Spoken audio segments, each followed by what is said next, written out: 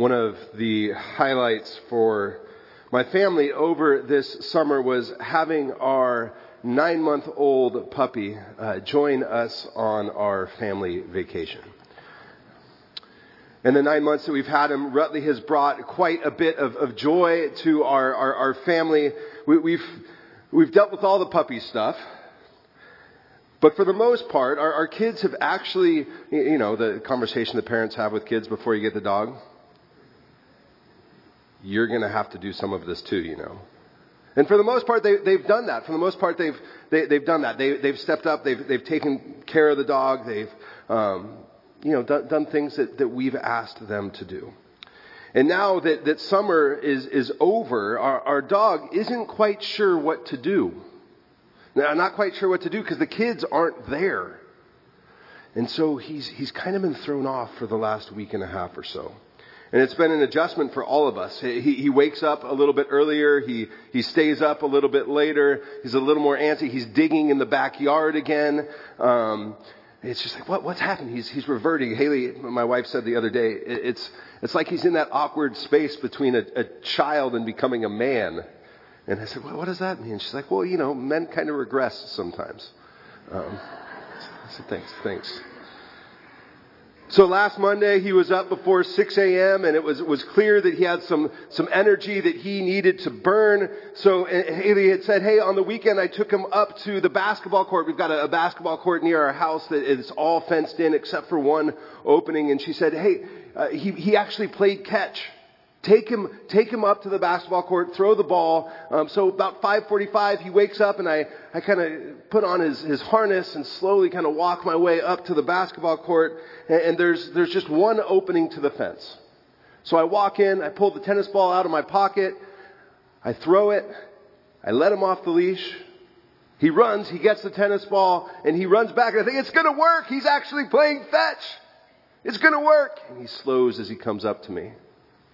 Looks at me with those sweet puppy eyes and takes off right out the one opening in the fence. So before 6 a.m., I was sprinting up and down the street trying to catch my dog. And what he would do is he would run maybe 100 yards in front of me and then lay down. And I'd look at him and I'd say, Rutley. And then I'd start going after him and he'd take off again. What I learned, the only way that I learned to get him to come back to me was for me to run the opposite direction. It was a big game. So when I ran back into the basketball court, he followed me. But I got back to the house on Monday morning just dripping in sweat. This was before the heat hit. And just, there's nothing like being run over by a 70-pound, 9-month-old dog. By the time I realized what had happened, I said, man, this dog just has all kinds of energy. I've learned in the short week that I've been home with him more, with the kids not there, that there's only 2 modes for Rutley. Asleep and destruction. On the go.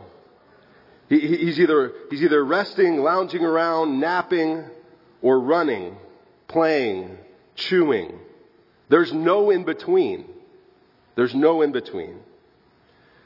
As I thought about this weekend, as I thought about Labor Day, I couldn't help but reflect on the rhythm that many of us in our society have bought into.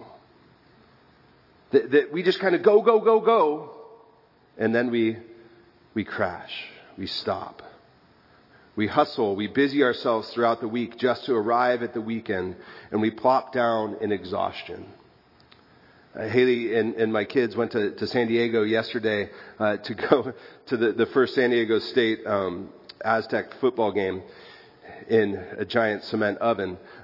They lasted all of 10 minutes, but I was so excited because I had 9 hours on the couch with college football in air conditioning.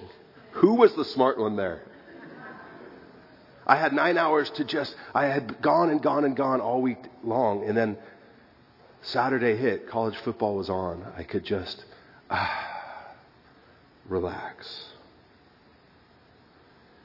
When we think of this weekend, when we think of Labor Day, We're kind of like my dog. We go, or we're asleep.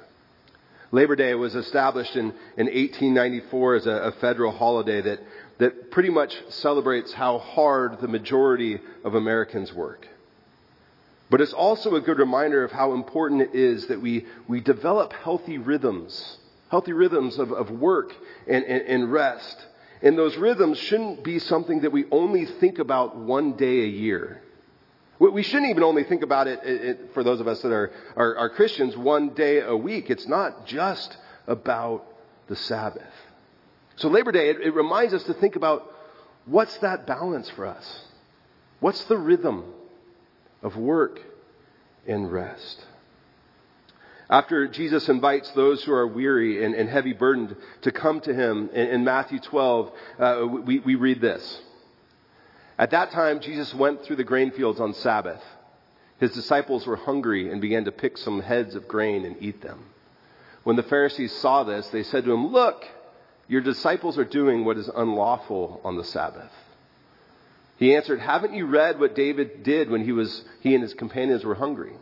He entered the house of God, and he and his companions ate the consecrated bread, which was not lawful for them to do, but only for the priests. Or haven't you read in the law that the priests on Sabbath duty in the temple desecrate the Sabbath and yet are innocent? I tell you that something greater than the temple is here. If you had known what these words mean, 'I desire mercy, not sacrifice,' you would not have condemned the innocent. For the Son of Man is Lord of the Sabbath." Going on from that place, he went into their synagogue, and a man with a shriveled hand was there. Looking for a reason to bring charges against Jesus, they asked him, "Is it lawful to heal on the Sabbath?" He said to them, "If any of you has a sheep and it falls into a pit on the Sabbath, will you not take hold of it and lift it out? How much more valuable is a person than a sheep? Therefore it is lawful to do good on the Sabbath." Then he said to the man, "Stretch out your hand." So he stretched it out, and it was completely restored, just as sound as the other. But the Pharisees went out and plotted how they might kill Jesus. This is the word of the Lord. Thanks be to God. The conversation that takes place between Jesus and the Pharisees here is one that happens repeatedly throughout history. Theologians, pastors, priests are always kind of kicking around this idea of what is Sabbath. Earlier this week, I was talking with a friend of mine about this passage, about this morning's message. He's a professor and among other things teaches systematic theology to freshmen in college. And talking with him before I preach is dangerous. It can either really help, or it can mean I have to go back to the drawing board and start all over. He asked me to define what I mean when I talk about Sabbath, and I said something to Johnny. I said, "Johnny, it's a set-aside day for rest." And he replied, "Is it rest or is it worship? Is it rest or is it worship?" We got into the weeds of the semantics a bit, but agree that whether it's intentional rest or intentional worship, Sabbath exists to help us establish healthy rhythms in our life. During the Reformation, there were all kinds of debates about Sabbath. Most of the Protestant leaders had a fairly, I can say, loose understanding of it. They believed, as many do today, that the Old Testament Sabbath law was one that didn't necessarily carry over as strictly into New Testament times. So followers of Luther, they adhere to the idea that the gospel canceled all the ceremonial parts of the Mosaic law.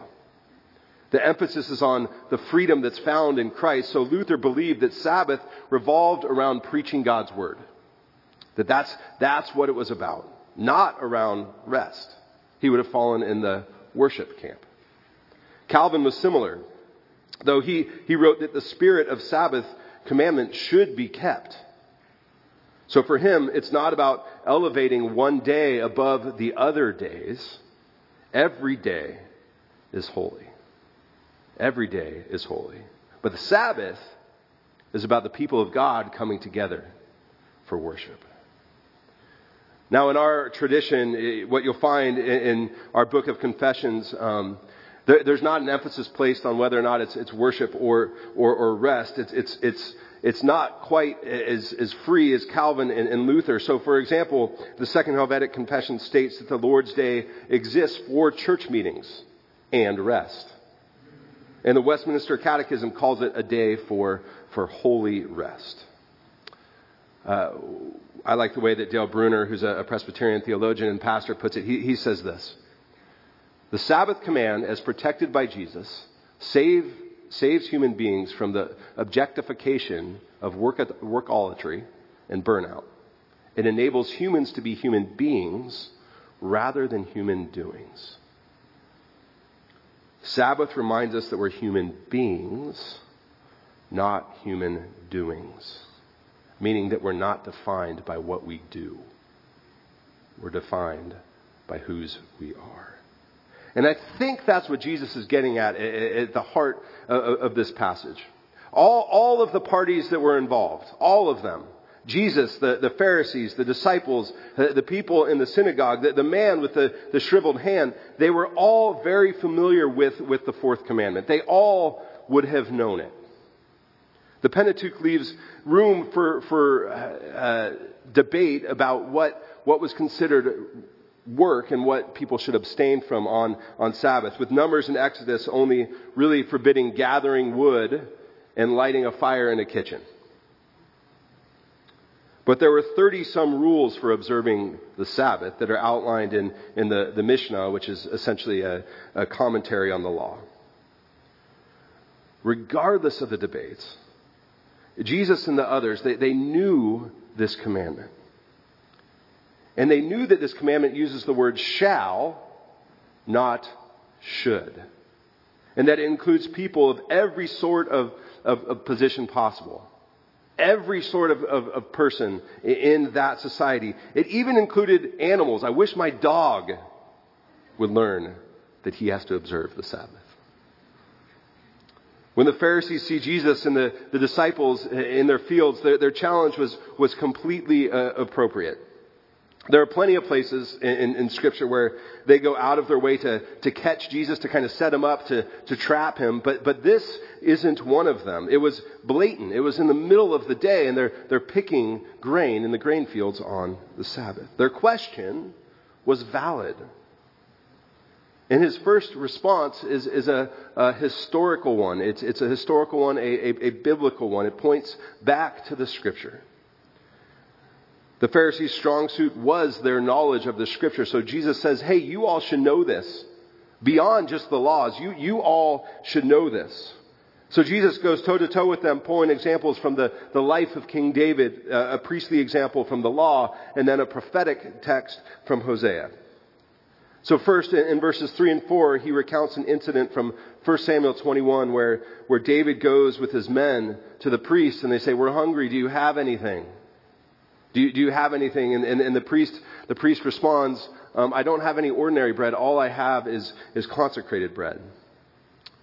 Now, in a way, it's the reverse of what happened to churches all over the place in the last 2 years during the shutdown in 2020 and 2021. During that season, the church, not just our church, but the church in general, remember, we would still gather for communion. We would still gather for communion, but we would invite you to prepare your elements at home, to take what you had, the ordinary bread, the ordinary cup, and to use it for God's glory. It's not too long ago that there was no way that would fly in a Presbyterian congregation. There's no way that it would have flied. But we're called to use what we have, all of it, and to say, God, we want to use this for your glory. And that means we have to be open to adapting and to using different solutions, which is what Jesus calls from here with this example from David. Now, the Pharisees, they would have likely responded with, that was life and death. It was different. That was David. They were starving. Your situation isn't even close to the same. You've got to have a better explanation. So Jesus continues almost in a tongue-in-cheek way. Haven't you read the law? He knew they were the experts, right? Haven't you read the law? Don't you know that priests work on the Sabbath? They're not desecrating the Sabbath. They're allowed to. What do you mean? And remember, that commandment says, you shall not work. There's not a lot of wiggle room.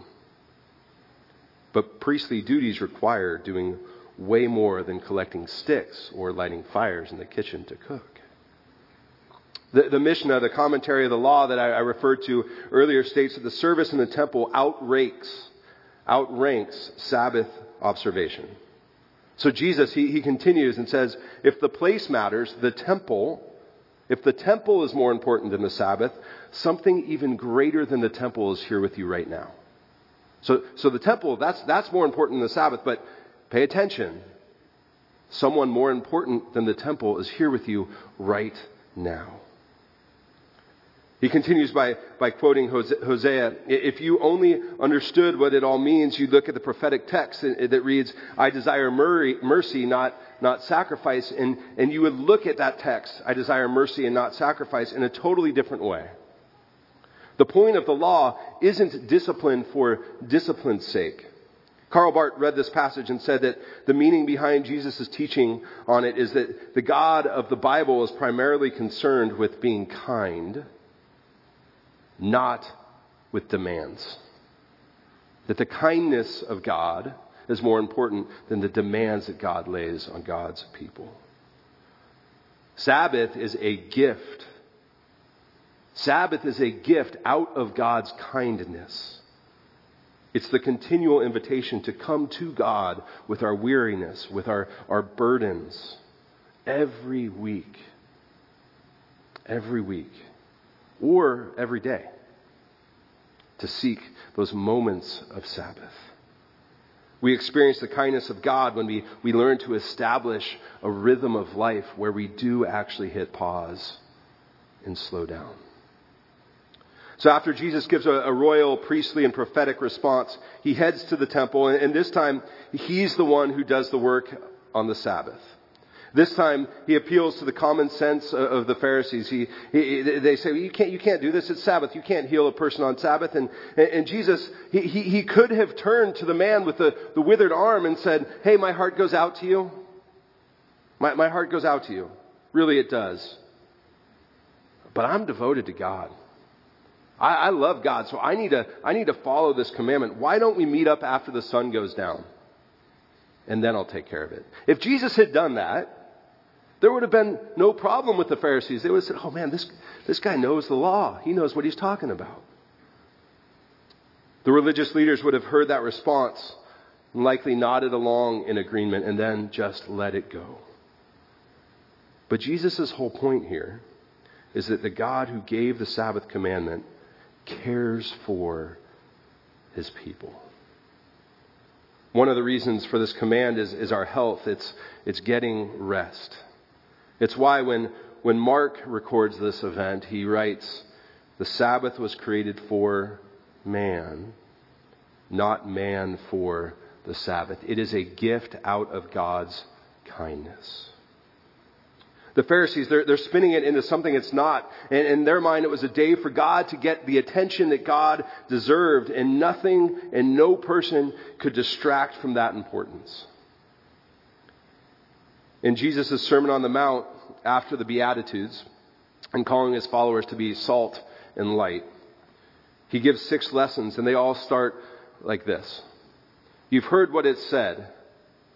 And then he goes in and talks about something from the book of law. But I say to you. This is another one of those moments.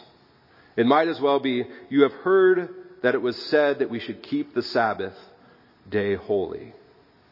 But I say to you, the Sabbath was created for man, for humankind, not humankind for the Sabbath.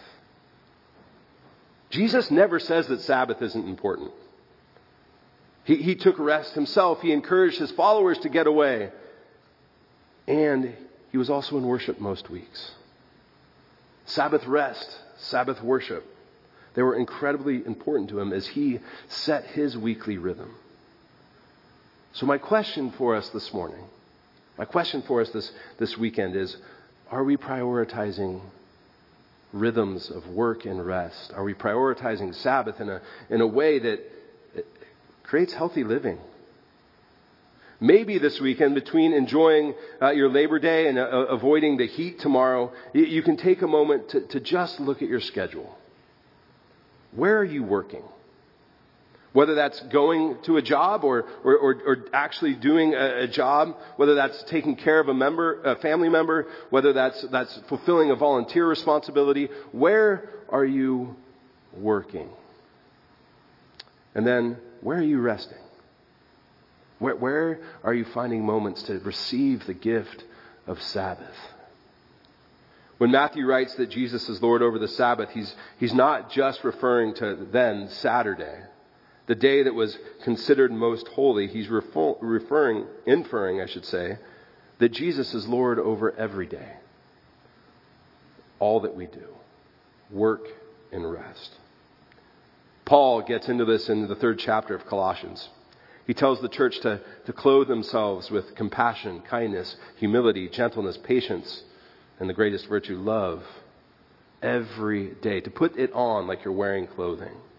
And then he writes, whatever you do, whether in word or deed, work, rest, the ordinary, the sacred, whatever you do, everything, do it in the name of the Lord Jesus, giving thanks to the God the Father through him.